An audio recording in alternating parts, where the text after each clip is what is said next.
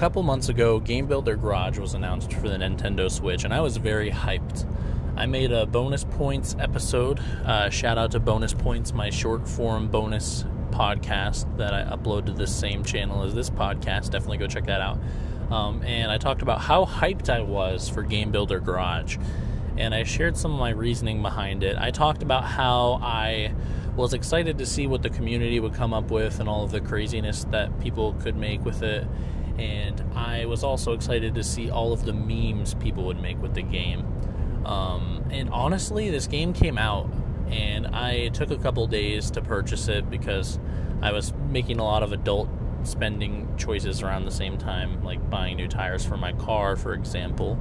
But man, once I did finally buy the game, it really kind of satisfied my gamer urges in a much different way than I expected it to, and that's what I want to talk about today.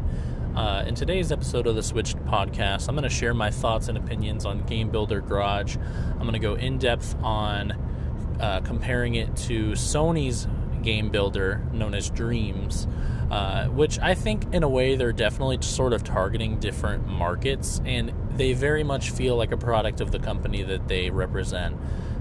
Game Builder Garage is restrictive and different in so many ways that make it really feel like a Nintendo product, and I don't think anyone would argue that Dreams is not better than Game Builder Garage, but they're very different products, and I'm going to get into that later as well, as somebody who's played and sunk a decent amount of hours into both of the two Game Builder games.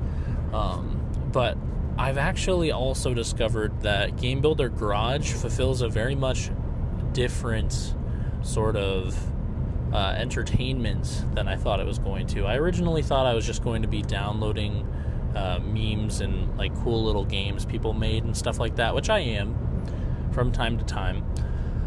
But I've actually found a lot more interest in making games than I ever did in Dreams. The tools in Game Builder Garage are simple and approachable enough that I, with my very basic programming knowledge, have been able to excel using them. And I've been having a lot of fun actually programming games. And I want to get into all that today. But first, why don't we talk about Game Builder Garage and sort of how it came to be. I know I talked about some of these points in my Bonus Points episode, but I'm going to reiterate a bunch of stuff for people who don't listen to my short-form podcast and only listen to the long-form one.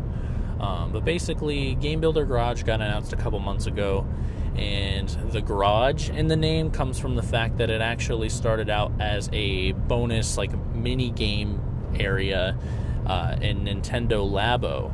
And if you don't know Nintendo Labo is a now defunct peripheral building kit released by Nintendo, I think a year or two ago, maybe longer than that. Shit, I know I had the piano one when I was starting college in 2018, so... but basically, in the box, you got a bunch of cardboard, and the Switch had instructions on how to build this cardboard into different peripherals that you could use with your Switch, and then you played mini games using the cardboard pieces that you built. And in many ways, that concept alone is sort of like being evolved into what Game Builder Garage is. You could sort of think of Game Builder Garage as Nintendo Labo without the cardboard. It really feels like it. And stylistically, it feels very similar. But basically, Nintendo Labo, I only bought the variety kit that came with the piano and the fishing rod and all that stuff, and I still have a couple of them, but I had to throw a couple of them away because they got water damage when I was moving, but they were very, very interesting little concepts. The only thing about Nintendo Labo was once you built the cardboard, you were sort of done.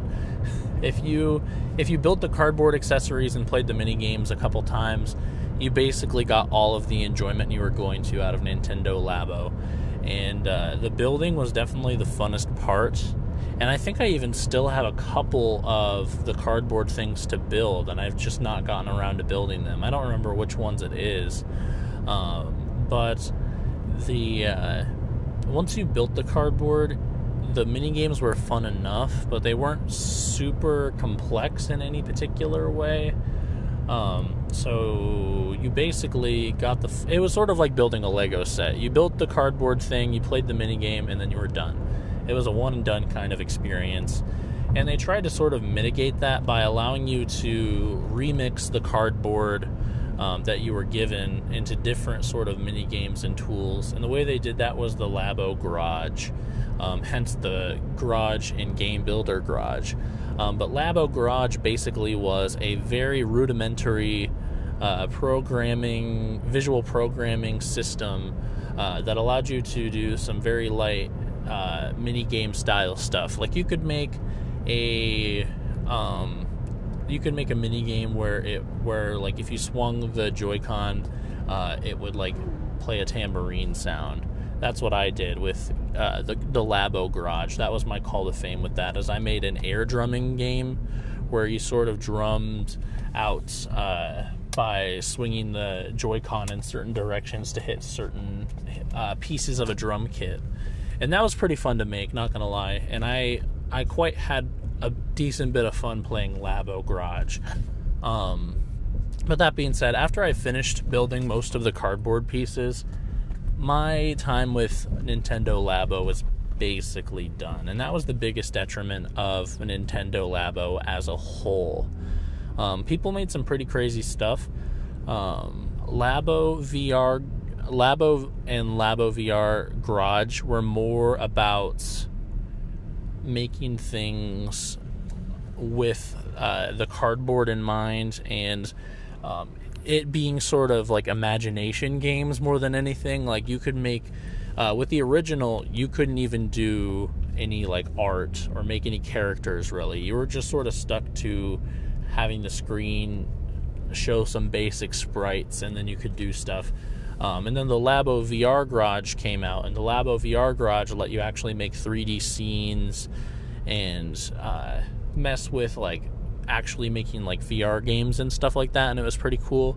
And Labo VR Garage is definitely more akin to what Game Builder Garage is. And Game Builder Garage in many ways is just an iteration of the Labo VR Garage, and in some ways even it's a little bit less all-encompassing.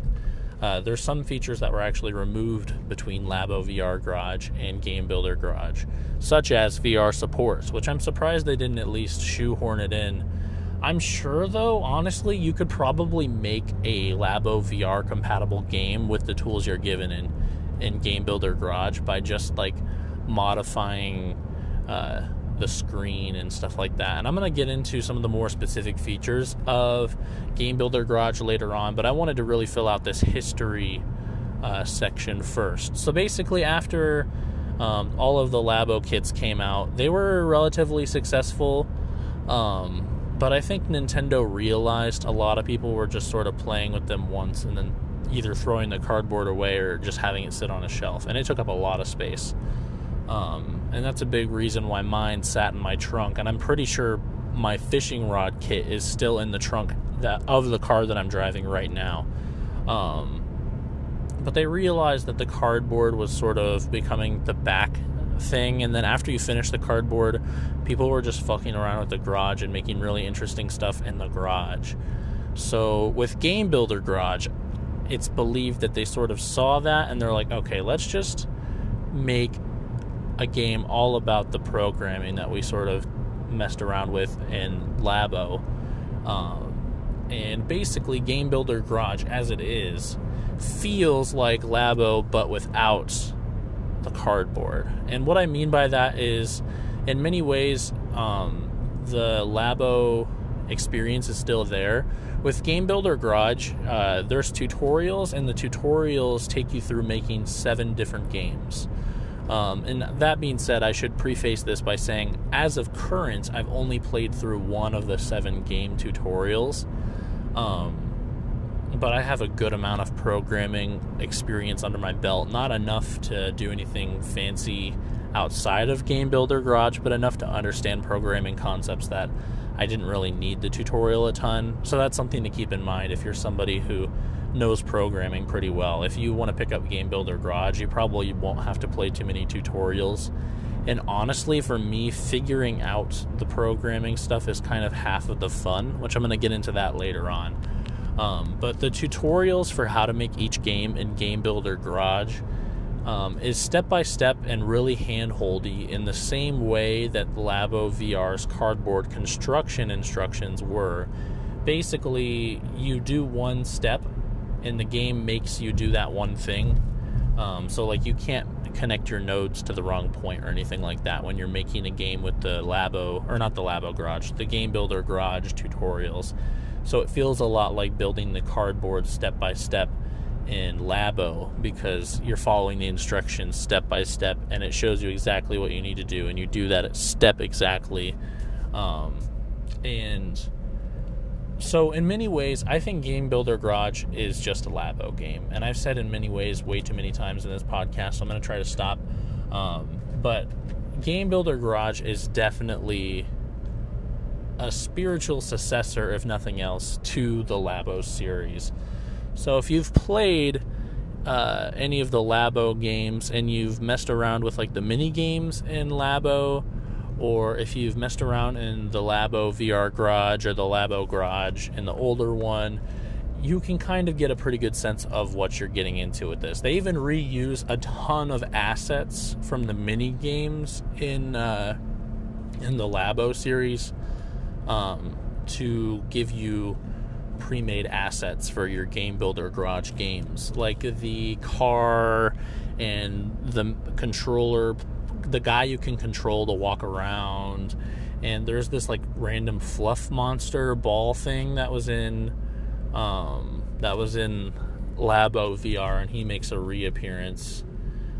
So yeah, basically there's lots of stuff taken from Labo VR and shoved into Game Builder Garage, and it's pretty excellent to see, honestly. I'm glad they reused that art assets.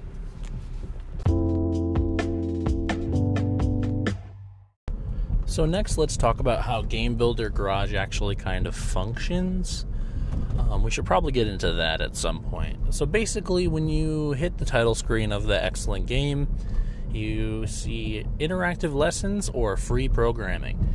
And basically, free programming will allow you to throw up a blank canvas on the screen and just start programming. Whereas interactive lessons, obviously, are lessons that are interactive, as the name implies. And there's sort of that step-by-step, you can't mess up, and you have to learn the concepts, guides I was telling you about earlier. They're sort of like, you can think of them as the cardboard instructions from Nintendo Labo. Because basically you're just learning step-by-step how to actually program using Game Builder Garage's visual programming language. And speaking of Game Builder Garage's visual programming language, it's actually really robust and cool. There's a couple basic functions that are missing, but nothing you can't replicate by using other functions necessarily. It's not, I wouldn't call it limitless, but I also wouldn't call it limited. It's fairly complex. But basically, it's visual programming. Oh, a train.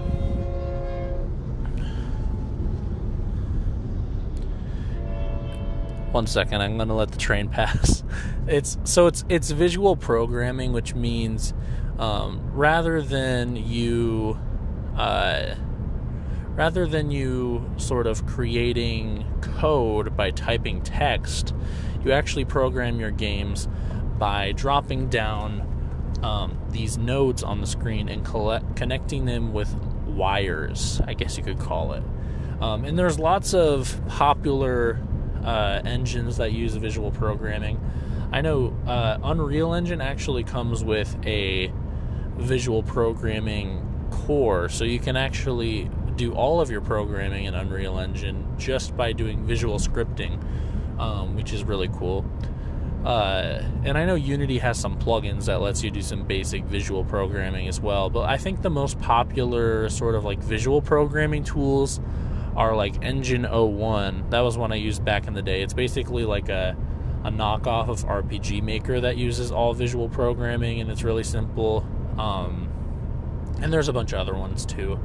I know even like that Yo-Yo company that makes Game Maker Studio doesn't use visual programming anymore, but I think they used to.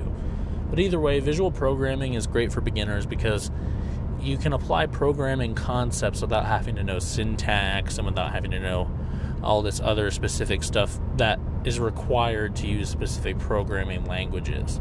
Like many times I've tried to learn Unity, and Unity actually uses C# for its programming. I think there's a way you can use a different language too, but the main one that it uses is C#. And I don't know C#, so it's been incredibly difficult to try to learn Unity, even though I've tried so many times. But that being said, there's other languages available as well, and other game makers might use other languages. But basically, Nintendo for Game Builder Garage made its own visual scripting language. And the way they did it is these nodes that are connected with wires to create the program are called nodons. And the nodons are basically different types of pre-programmed chunks that you connect in specific and dynamic ways to create the logic for your game. So when you start out a new project on free programming, which is where I spend most of my time, because I actually just played through the first interactive lesson because it's required to unlock free programming, and then I jumped straight into free programming because I have some knowledge of programming concepts, and I know a couple languages myself, so it was pretty easy to jump in, and I sort of had a basic understanding, and there's like documentation, just like an actual programming language and everything, so I was sort of in familiar territory right off the bat. But basically, you start with an empty grid on free programming, and you have a bank of nodons at the bottom of your screen, which I didn't even mention yet. This game has mouse support, and if you're serious about making games on Game Builder Garage in any amount, please, for the love of God, use a USB mouse. Just plug a USB mouse into your dock and play that way. Touch controls work, but honestly, it's really hard to see what's going on when you're playing in handheld mode.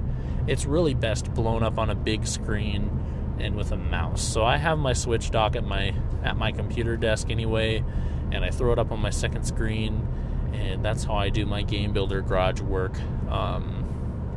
Is with a USB mouse. I don't even bother unplugging my gaming PC's mouse. I just plug in any old USB mouse I've got lying around. But that being said, you have your empty grid, and on the bottom of the screen is the bank of nodons, and there's sort of like input, middle, output, and special nodons, I think is what the categories are called. And input is basically how you interact with the game. So you can think of it like touching a certain part of the screen, or pressing a certain button, or tilting the controller a specific way, or any number of things. There's a lot of different ways to input, and there's even stuff like constants. So you could have like something always sending a signal strength of 1, and I think it goes all the way up to 1,000 is the maximum signal strength you can send out with a constant. And there's tons of other ones too. I need to, before the next segment where I really dive deep into some of the connections you can make, take a look at the nodon bank and figure out like some of the ones that are interesting. And then the middle is sort of like for logical stuff. So you can do stuff like adding and subtracting, multiplying, dividing. You can make and statements, and you can make not statements, which in programming, you can think of and being, in order for C to be true, A and B have to be true. And if just A is true, it does not work, and if just B is true, it's not going to work either. And that's how and statements work. And basically, the way not statements work is not statements means, like, if it's not this, then you can then it'll turn on. So you could think of it like, if C is not equal to 3, then it'll turn on. So if C was equal to 5, then it would turn on. And that's sort of how not statements work. The only thing missing is sort of like an if-then kind of thing, which you can sort of emulate with ands and nots. And then there's no variables, if that makes any sense. You can sort of make variables, but there's no way to store a value as easily as a variable in programming. And I think that's one of the bigger weaknesses of the Game Builder Garage system. You can make, I guess the closest thing it has to variables is this thing called wormholes. And basically what wormholes do is you create a wormhole entrance, and then you can make as many wormhole exits as you want. So essentially, you can send one value into a wormhole entrance and then send that same value out multiple wormhole exits. So in a sense, you're creating a variable, but you only have 26 of them, one for every letter of the alphabet, which for the scope of Game Builder Garage is enough. But it can get really confusing if you don't remember what your wormhole letters represent. For example, let's say you want to store the number of times the player has pressed the A button. So what you would do for that is you'd basically connect an A button input node to a middle node that's a counter, and the counter basically will tick up every single time the player presses the A button. And then if you wanted to store that as a quote-unquote variable, you'd have to use a wormhole. And you could connect it to wormhole A. And it'd be easy to remember that because it's like A for the A button wormhole, for the counter for how many times they've pressed A. But if you need to do anything complex and assign it a letter, it's going to be really hard to remember. So thankfully they also included comments in the other category, which I believe it's called other. It might be called something else. I'll double check before next segment. But in the other category, you have stuff like comments, and there's cameras, and there's like 3 different types of cameras. There's like a static 2D camera, where you can pan it left and right and forward and backward, but it's more meant for 2D sort of stuff. And there's also a regular camera, and that's sort of like the more true camera. You can make 3D games with the regular camera. And in addition to that, there's also this system where you can sort of like parent objects, if that makes any sense. That's sort of like a programmer's term, so I'll explain what I mean. So you can make one object sort of linked to another one where one takes priority, if that makes any sense. For example, let's say you have a cube and you want that cube to look like a Mario question block with a texture. So in that case, you would make the cube a parent object, and the child would be the texture. And that's sort of the way linking works in Game Builder Garage. You can link certain nodons together with other nodons in a way where they either attach to certain points and they're stuck together like with a joint, or you can apply textures, or you can apply particle effects to certain objects, and you can trigger them through various different means. There's lots of stuff you can do with linking, and linking is very important, and it's one of the concepts that if you don't play through the tutorials is going to be a little more confusing, but I did figure it out eventually. But basically, through free programming, you're sort of in a situation where throughout the course of your time experimenting in Game Builder Garage, which that's what I think is probably the best way to describe it. It's not as much creating super serious projects. It's more experimenting and making fun little projects, which there's nothing wrong with that. And I'll get into that as well later on. But you'll come to eventually figure out what some of these things do. And there's some like quirky mechanic things going on. But it's nothing too obscure, and for anyone with basic programming knowledge, you probably won't even really have to do the tutorials. But by all means, I do plan on going back and doing the tutorials, because I know the 3D game tutorials would be especially useful for a project I'm working on now, which I'll get into my actual projects I'm working on here in a little bit in the podcast. But I do plan on going back to the interactive lessons. And even though it's going to be painful to be forced to do step-by-step instructions like that. Hopefully I can blast through them. But the one thing, too, I think that they really should have done for Game Builder Garage that they didn't is they should have brought back the characters that were included in Nintendo Labo. In between the instruction phase when they were teaching you about certain concepts like how the rumble works on the Switch and stuff like that, there were basically these two kids and they were talking to this like scientist guy, and this scientist guy explained that vibrations were caused by different frequency tones echoing through the Joy-Cons inner chambers and stuff like that, and the kids were like, whoa, and they were really like fascinated, and the science man was cool. I don't remember their names. They should have brought them back for Game Builder Garage for the interactive lessons, because I loved them and Nintendo really did them dirty. Instead, the characters that teach you the concepts in Game Builder Garage are two dots. There's a blue dot named Bob and a pink dot named Alice. And basically, the blue dot Bob is the one that forces you to do step-by-step tutorials. And he holds your hand along the way and forces you to only do the right thing as you fill out the step-by-step instructions that he provides for you. And Alice is sort of like the wild card. She makes you do these like concept checks where you make sure you actually learned what the game was trying to teach you. And with that, you actually kind of get to mess up. You sort of get thrown in where you can't really make any too big mistakes, but you can connect nodes to the wrong nodons, if that makes any sense. So Alice's like segments are a lot more difficult than Bob's, but that's not saying much. That's like saying reading a baby's picture book is more difficult than reading one without words or something like that. Basically, the way they did the lessons in this is sort of void of character in a very uncharacteristic way for Nintendo.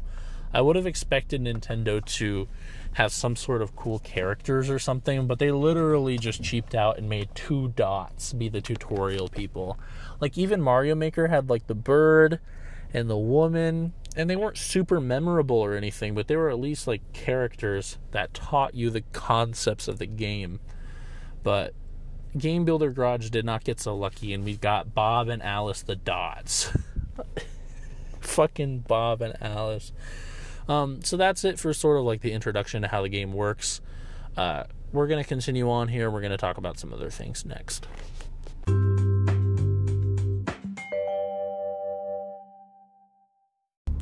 So next, let's talk about the actual nodons and some of the kinds of different connections you can create. So I mentioned before that there's sort of like a inputs, outputs, middle, and a special other kind of category. And I'm going to talk about some of those and how they sort of intertwine and some of the different ways you can connect them really quickly.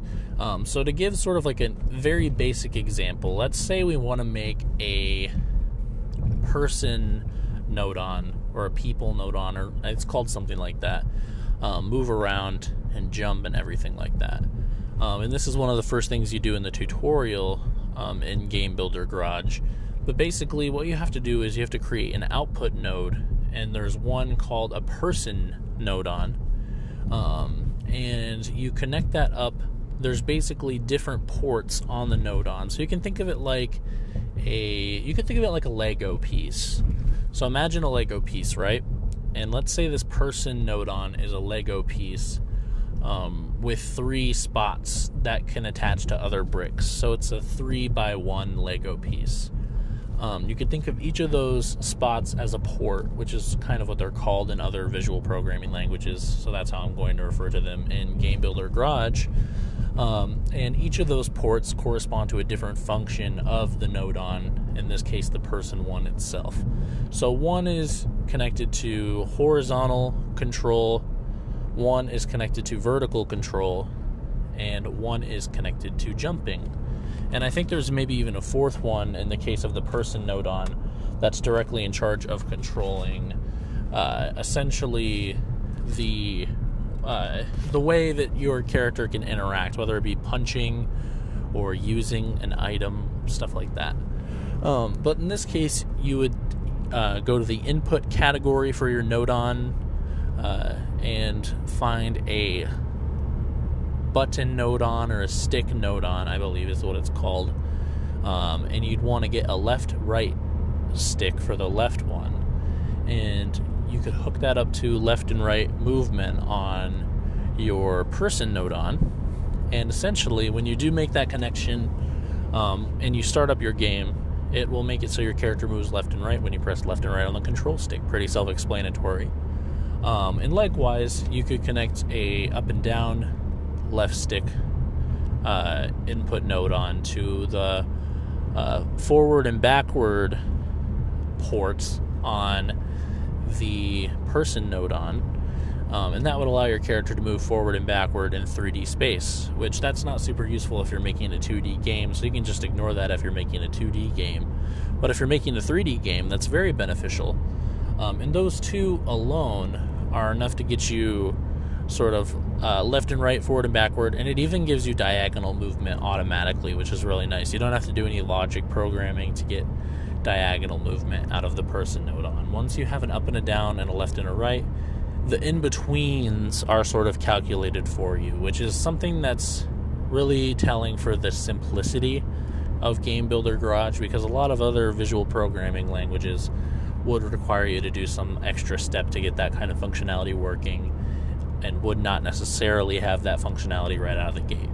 And then likewise, you could get a button input Nodon and hook it up to the jump port on the person output Nodon. And when you press whatever button you correspond to it, it would make your person jump. And likewise, you could assign B to interacting for punching or something like that. And that's sort of how the basic input-output structure works. In between all of those, you could be putting middle Nodons. And middle Nodons basically modify the input in some way, shape, or form and change the way that the way that the current, or I guess you could say the value, is expressed. For example, if you wanted your character to walk twice as fast, you could connect a control stick Nodon, input Nodon, to a middle Nodon that does multiplication and takes the value from the control stick and multiplies it by 2. And 2 is actually, you could either do a counter and have it set to 2 and unchangeable, or you could have a constant Nodon, which is basically just has an output only and constantly outputs whatever signal you set it to. And you could make it 2, and then that would make it so every single directional input given to the person Nodon from your control stick is multiplied by 2, and your character walks twice as fast. And that's sort of how middle Nodons work. There's all sorts of different ones too. There's like multiplication, division, addition, subtraction. You can do absolute values, which is useful in some circumstances. You can do things like AND statements, which basically mean if this is true and this is true, then pass through an input to the next item, the output Nodon. Or you can have not, which basically means if it's not this, then output constantly. And there's all sorts of useful ones too. I'm drawing a blank on some of the more specific ones, but there's tons of them that are useful in specific situations. And likewise with input Nodons, there's also stuff like touchscreen control support. So you could add touch points to your game. So if your player touches a certain part of the screen, a certain thing happens in the game. Or, for example, you could also have gyro control. So if your player shakes the Joy-Con, certain things could happen, or if they tilt it in a certain way, certain things could happen. There's tons of inputs, there's tons of different inputs, there's tons of different outputs, and the middle ones are also very plentiful. And they're all laid out in a certain way that it's all a bunch of simple tools that can be used together in complex ways. Some of the more common programming logic systems are sort of missing, and as somebody who knows about programming logic, I was drastically wishing that there was a more consistent variable system in Game Builder Garage. I don't know if I mentioned this before or not. I think I might have. But basically, the way you have to do it now is you can use this thing called wormholes to assign a value to one of the 26 letters of the alphabet. And that's all you get is 26 variables. And you can reuse those variables as many times as you need. And that's one way to sort of get variables, but it's not really designed to be used like that more than anything. I'm pretty sure the splash text for the wormholes state that they're just really there to clean up your code. But there's other stuff too. And there's another thing that's missing is like if-then statements or if-then-else statements. And you can kind of create those by chaining different programming logic pieces together. But it would be nice if, at the very least, if-then was in the game. And you can sort of do that, again, but you have to chain multiple different logical statements together. And when you're in a situation like with Game Builder Garage, where you have a lot of node-on you can use, but you do have a limited number, it would be preferred if you were able to use more condensed statements and you didn't have to program out your own logic grids like that. And there's some other minor ones missing as well. But either way, very impressive over the board. There's not really any way to store stuff to memory either, per se.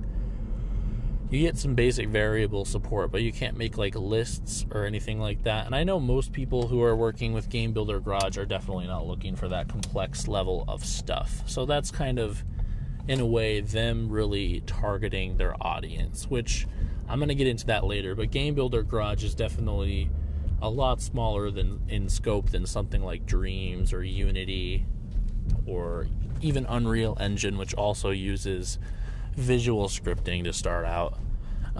But there's lots of different other available programs if you want to get into more robust stuff. That's definitely not what Game Builder Garage is trying to target. But continuing on here, I want to talk about some more of the more interesting node-ons. So there's a music node-on where basically it lets you play background music in your game.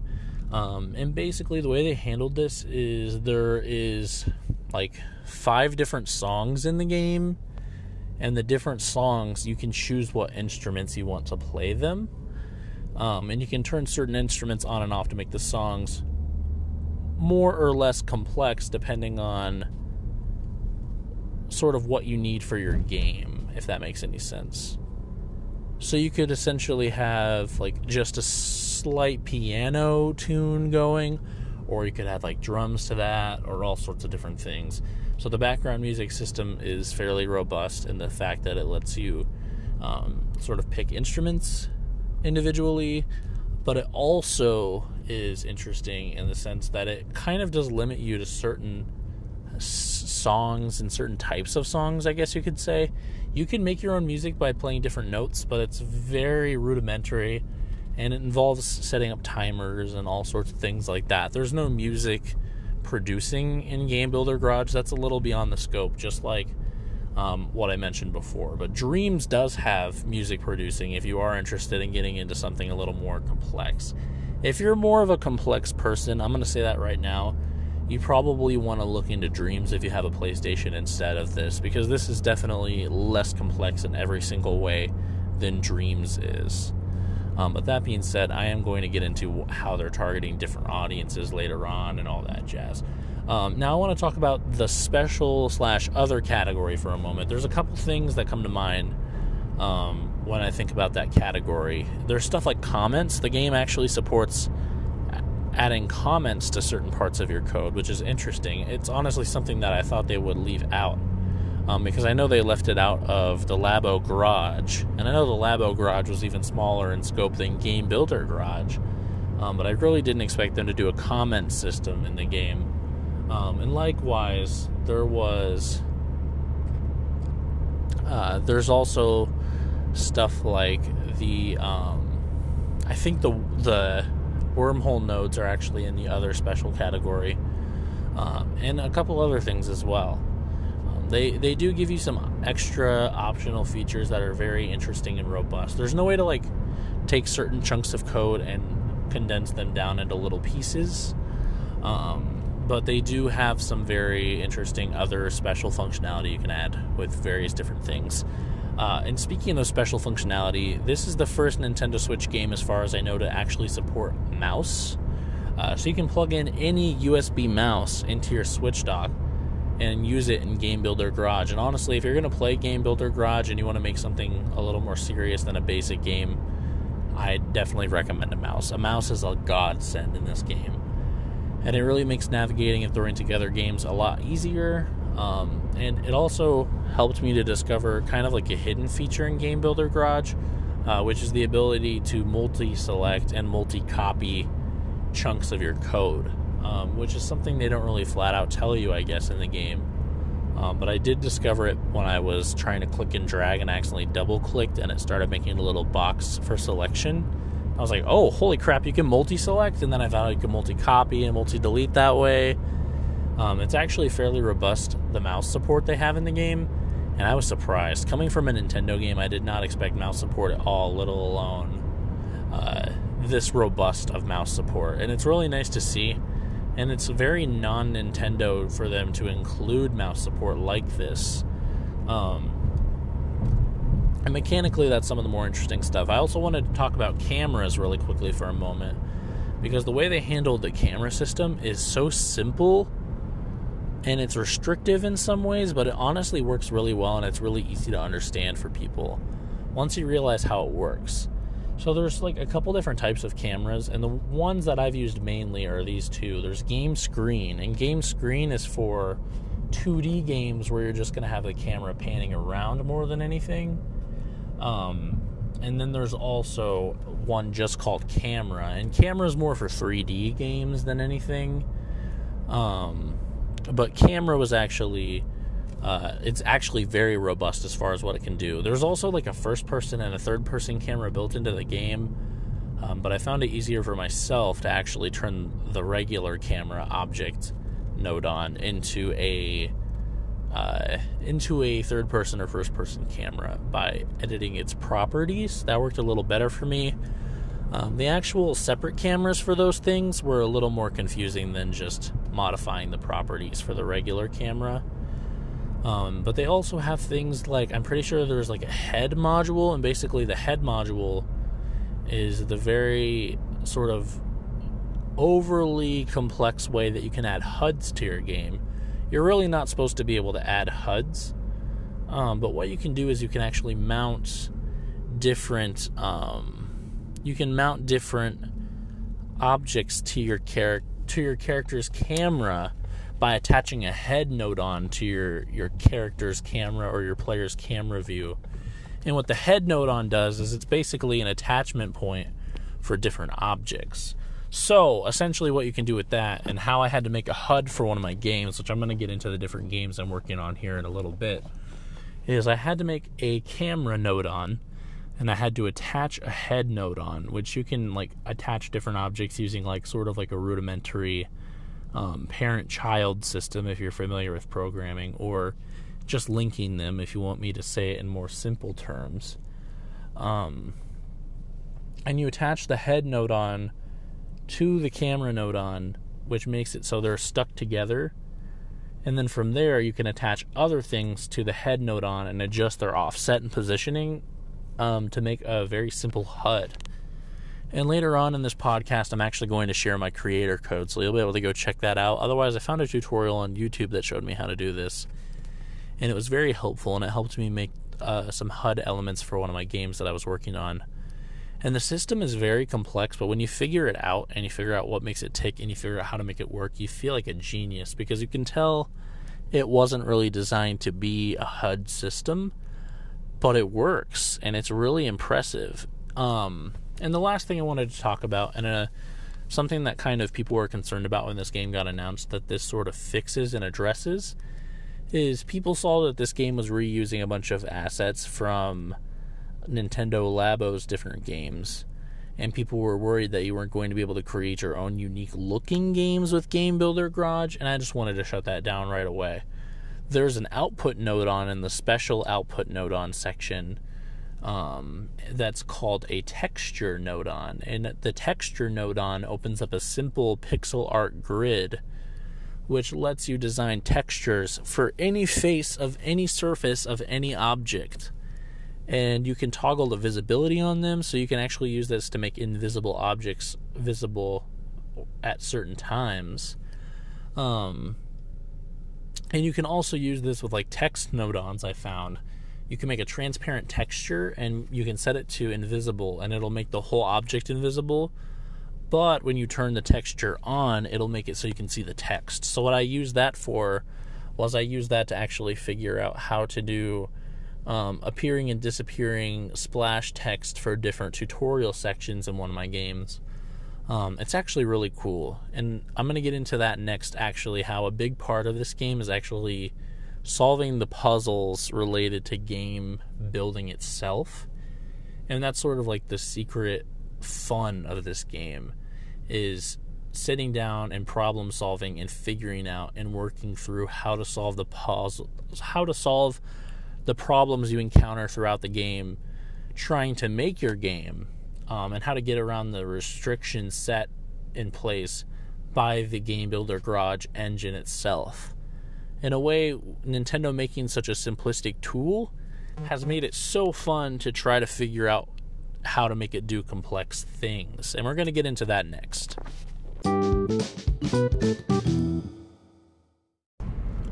So let's talk about sort of what the surprise fun that I found in Game Builder Garage was.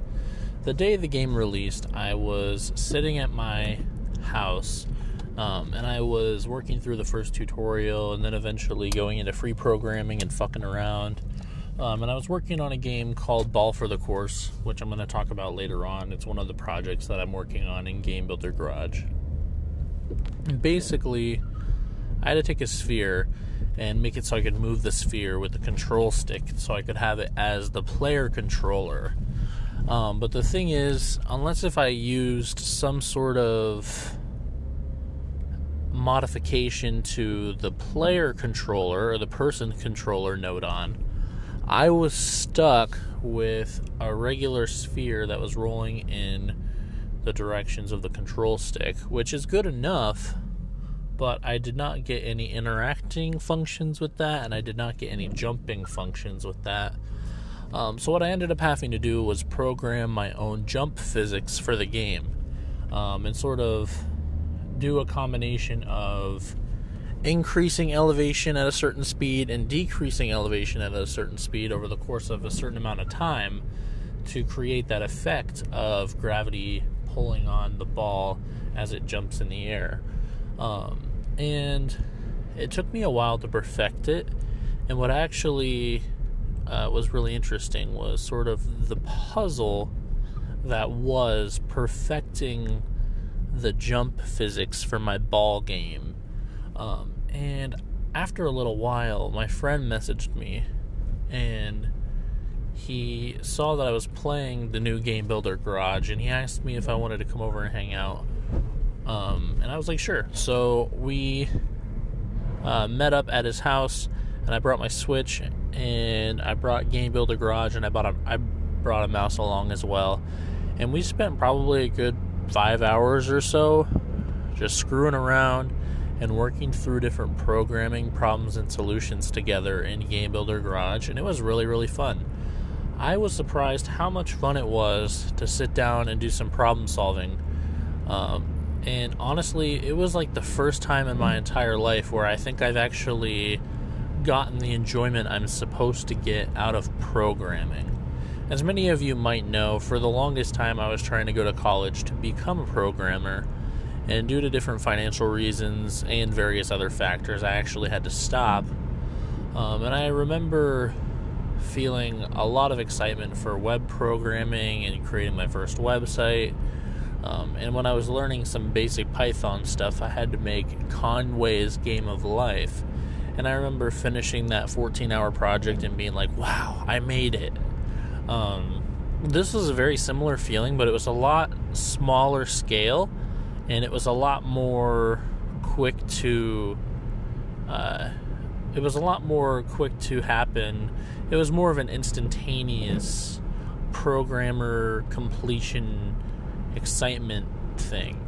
So basically, with my friend Keenan's help, we perfected the jumping physics, and we spent time nailing down certain other aspects of the game as well. And that involved stuff like the camera, and I eventually got a HUD system working by doing some different tweaks and modifications, and doing some Googling and looking around on Reddit and seeing what other people had ideas for. And I got a decent amount of stuff up and running. And after I left, the only thing that was still a little messy with my game, and it still kind of is, and it's one of the reasons why I've been having trouble getting back into it as much as I was the first day it came out. My characters, when my character's in the air, it controls really fluidly. Like, there's no resistance when it's in the air, and the controls in no way are actually affected by the ball being in the air. So basically, it's just as easy to control the ball in the air as it is to control the ball on the ground, which is good and bad.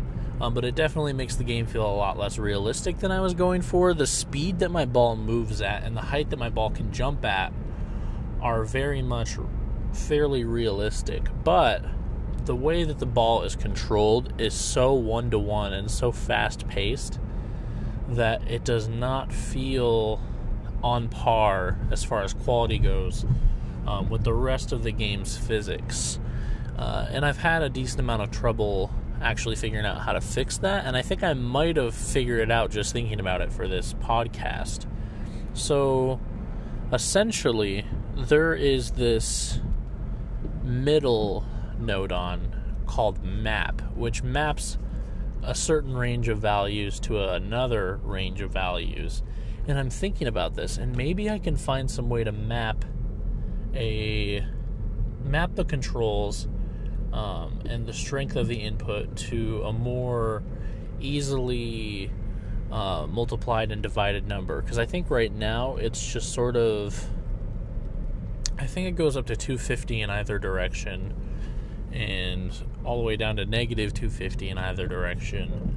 And then you can get decimal values and stuff like that. I wonder if there's any way where I could map that to make it in between like 10 and 0 or something like that. Negative 10, 0.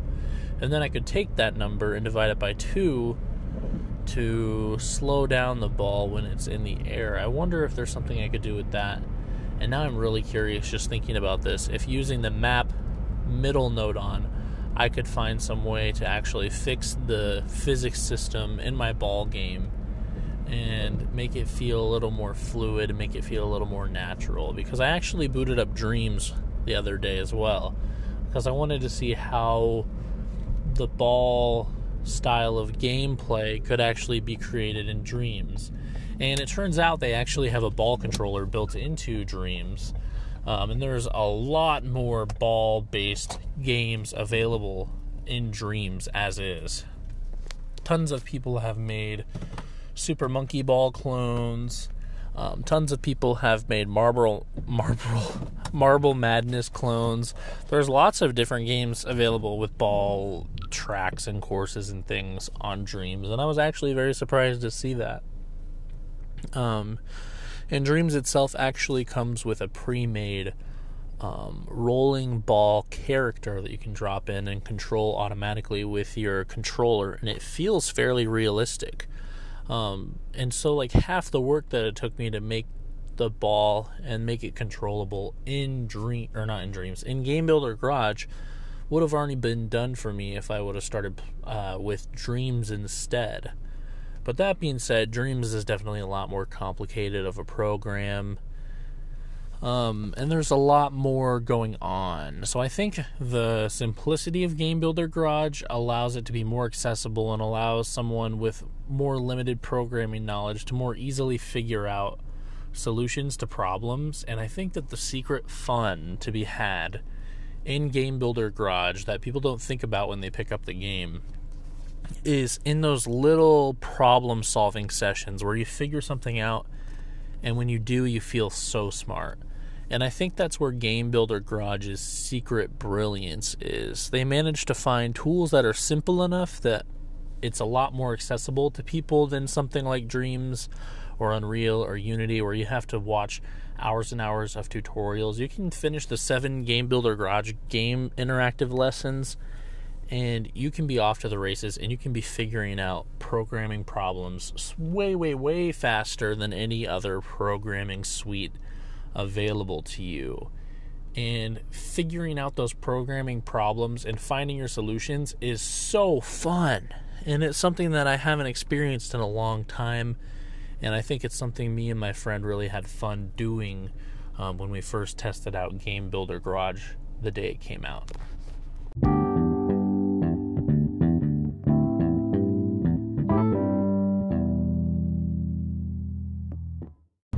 So in the garage itself, I've actually been working on 2 different projects. One is a very simple button mashing game where basically you press the A button and it makes a counter tick up, and depending on how many A presses there are on the counter, different little Easter eggs happen and things like that.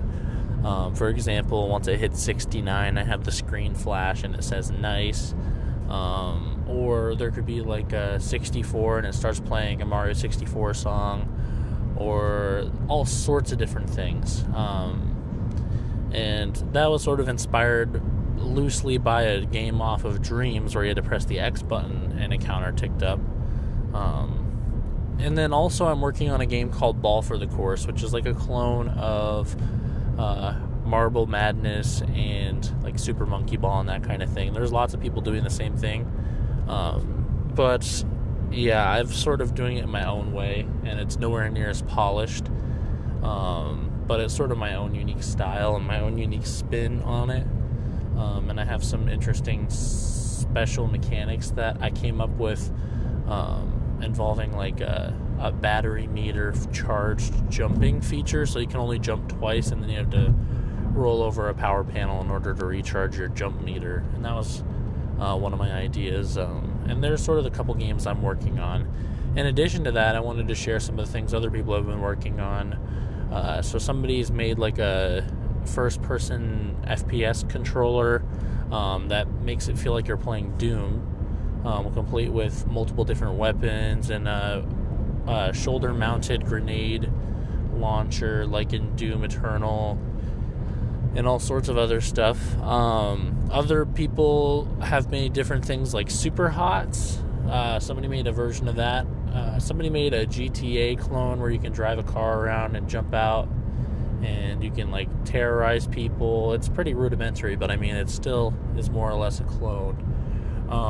And there's all the way up to even stuff like Mario Kart Super Circuit and Mario Kart on the SNES, tracks recreated, and it's like 3D levels with 2D sprites driving around the track, and those are pretty cool. And honestly, lots of people are releasing new projects every single day. Just at the time of recording this, actually, somebody has released a fully functional Pico 8 emulator for Game Builder Garage.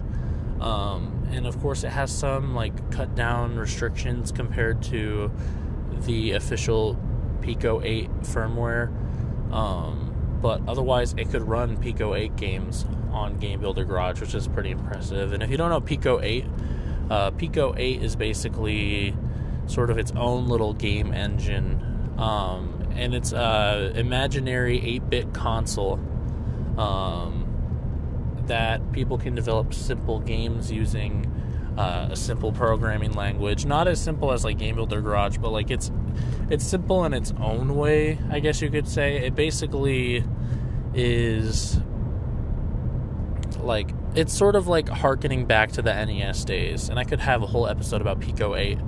But games like Celeste actually got their start on the Pico 8, and then the version of Celeste that we know now is sort of like a remaster, expanded version of the Pico 8 game of Celeste. And somebody made a fully functioning emulator that can run Pico 8 games on Game Builder Garage, which is pretty cool. And I'm sure over the coming months, people will create crazier and crazier and crazier things. And that's the thing, too. I wanted to get into this, and I think now's probably a good time. The main competitor, as far as the game that is a game maker goes, for Game Builder Garage, is, of course, Sony's game maker game, which is called Dreams. And Dreams is made by Media Molecule, the people who worked on Little Big Planet back in the day. And Dreams lets you make everything you could imagine. You can make 3D animations, you can make music, you can make art, you can make games, you can make so much different stuff on Dreams. It's insane. And Dreams is a lot bigger scope than Game Builder Garage, and Dreams has a lot more complexity and more niche features. If you wanted to, you could make proper full-length, like AAA quality games on Dreams, all the way down to making custom music with its built-in music production suite, which is similar to the likes of like Ableton or Fruity Loops or Logic. It's actually really robust and really cool. And there's lots of tools for artists, and there's VR support, and you could do so much stuff with Dreams. And Dreams is basically like the big brother for Game Builder Garage in many ways. Where Game Builder Garage is designed to be simple, introductory programming for the masses, Dreams is more a complete creative suite. And it takes a lot of learning, and it takes a lot of practice, and it takes a lot of skill to make things that are somewhat decent on Dreams. Whereas you can sort of just drop into Game Builder Garage with some basic programming knowledge and make some simple game. And I think that's where sort of the difference between these two programs goes. Game Builder Garage is definitely targeted towards a more casual audience who just wants to make a quick game or two, whereas Dreams is kind of trying to be a whole system, if you will. Dreams lets you take everything from game building all the way up to music producing, full-length feature animated film creation, and all of that stuff. And Dreams is really, really impressive, and I definitely recommend checking out Dreams if you have a PlayStation. It's basically Game Builder Garage, but on crack.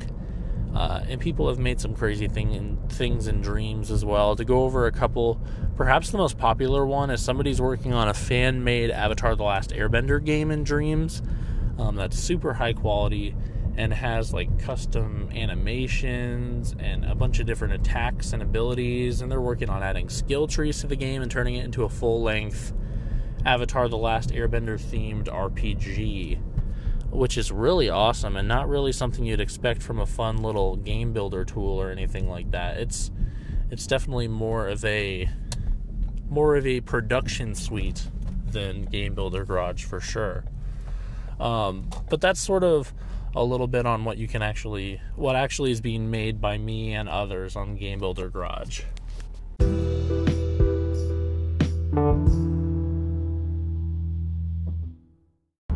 So let's start with the conclusion here, folks. And in addition to that, I want to talk a little more about this game versus Dreams. So a big thing I was thinking about with Dreams is the people who worked on Dreams kind of almost would have been better off working on a PC version than a PlayStation version. Now, I know Media Molecule has always had its hand in the PlayStation sphere of games, and Little Big Planet's always been on PlayStation, and so when Dreams was announced, nobody was surprised that it was a PlayStation exclusive. But Dreams is so complex and so fleshed out and so versatile for not only game making, but also for animations, for music videos, for music itself, using the built-in music sequencer that comes with Dreams, sculpting, VR stuff. There's endless potential inside Dreams, and it's really held back by the console that it's stuck on. I feel like as a keyboard and mouse game, it would have worked a lot better. And they really had a sort of like a missed opportunity there, because if they would have put the same amount of effort into a PC game version of Dreams, it definitely would have done better than the PlayStation version did. But that being said, Dreams is an absolute delight to play, and if you have a PlayStation, you should definitely check it out. And it's well worth your time tinkering with the tools. But it really is designed to be more complex and to be able to be used to make full-sized games and art projects and all sorts of other things like that. Whereas Game Builder Garage is definitely going for a much different niche. And I think where Game Builder Garage has an advantage over Dreams is that it's a lot simpler to learn. And it's very much more easy to pick up and play because of the fact that it's on the Switch. The Switch is a lot more akin to projects that are small and quickly worked on in little chunks. Sorry, I'm passing somebody. Whereas Dreams has such a higher scope than Game Builder Garage, it's almost held back by the fact that it's on a console and you can't use a keyboard and mouse. Game Builder Garage is really perfectly suited for the hardware it's on. The Switch is the perfect console to have a casual game building app on. And the fact that you can just kind of like take your Switch around with you and dock it up at your friend's house and show them the games you made is really kind of awesome. And collaboratively working on a game like me and my friend Keenan did the other day was something that like was way funner than I thought it would be. And I do like as well that they gave the option for you to plug in a mouse and use it with Game Builder Garage. I think Dreams could have used keyboard and mouse support like desperately. I guess it's a little more quick to play if you use the PlayStation Move camera and the Move controllers. But truly the keyboard and mouse would have suited Dreams very, very well. But that being said, Game Builder Garage's scope is a lot smaller, so it works out a lot better. And honestly, I can see myself actually making stuff for a lot longer on Game Builder Garage. I'd have to spend so much time to learn Dreams to make anything somewhat decent, especially compared to everybody else on Dreams already making amazing stuff. Like, I went on there for research before this podcast to refresh myself on what Dreams is like compared to Game Builder Garage. And there's some people doing some fucking insane shit on there. There were so many ball course games like the one that I'm making that were 100 times better than what I've started working on Game Builder Garage. But with the limitations of Game Builder Garage in mind, that sort of narrows the gap a little bit and makes it more impressive. So I want to emphasize Game Builder Garage is definitely for a much different audience than Dreams. If you liked Dreams, there's a good chance you'll like Game Builder Garage. Just make sure you manage your expectations and remember that creativity can come out of the restrictiveness of the tools.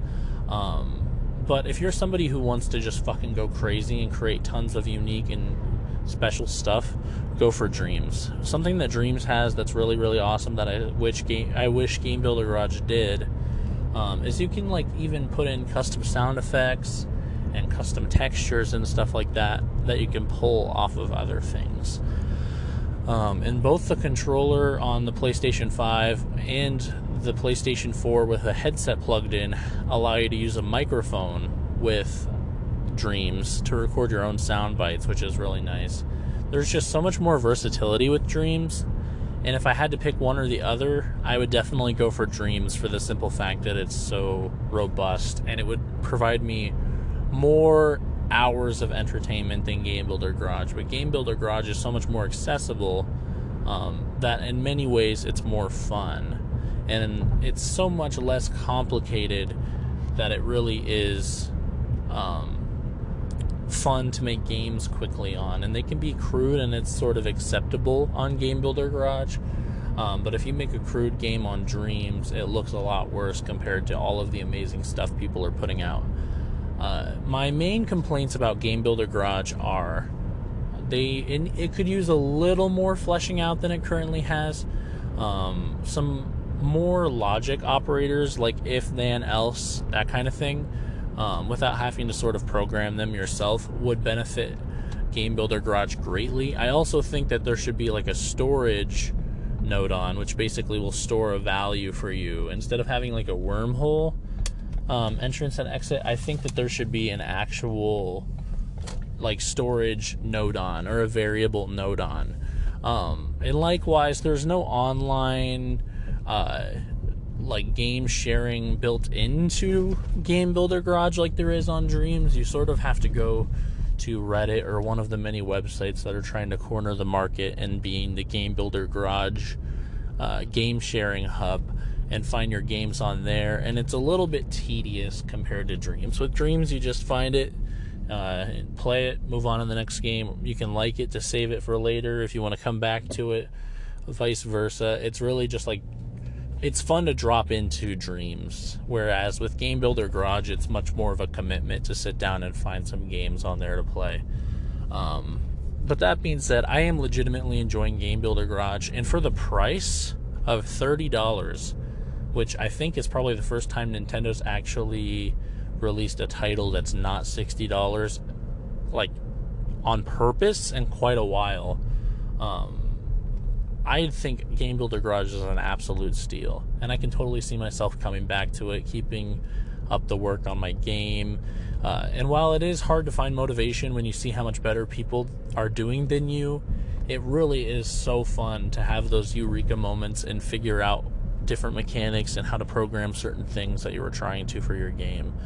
And I think Game Builder Garage is a step in the right direction. It would really, really, really be awesome if Nintendo took this opportunity that they have before them and updated Game Builder Garage and kept adding new features, because I see a lot of potential here, and somebody could totally do this but better if they wanted to. I could see something similar to this on PC getting thrown onto Steam with Steam Workshop support, just going fucking crazy and just blowing up like it's nobody's business.